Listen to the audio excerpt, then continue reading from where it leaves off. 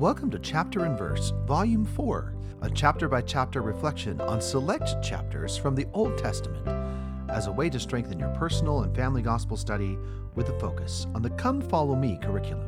One chapter, one verse. My name is Michael D. Young, and today we have a text based on Psalms 27. The focus verse for this text is Psalms 27:1. The Lord is my light and my salvation. Whom shall I fear? The Lord is the strength of my life.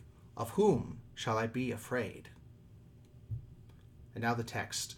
No other light.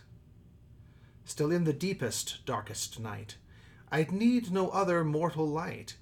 For that which streams from God's own sun surrounds, illumines everyone.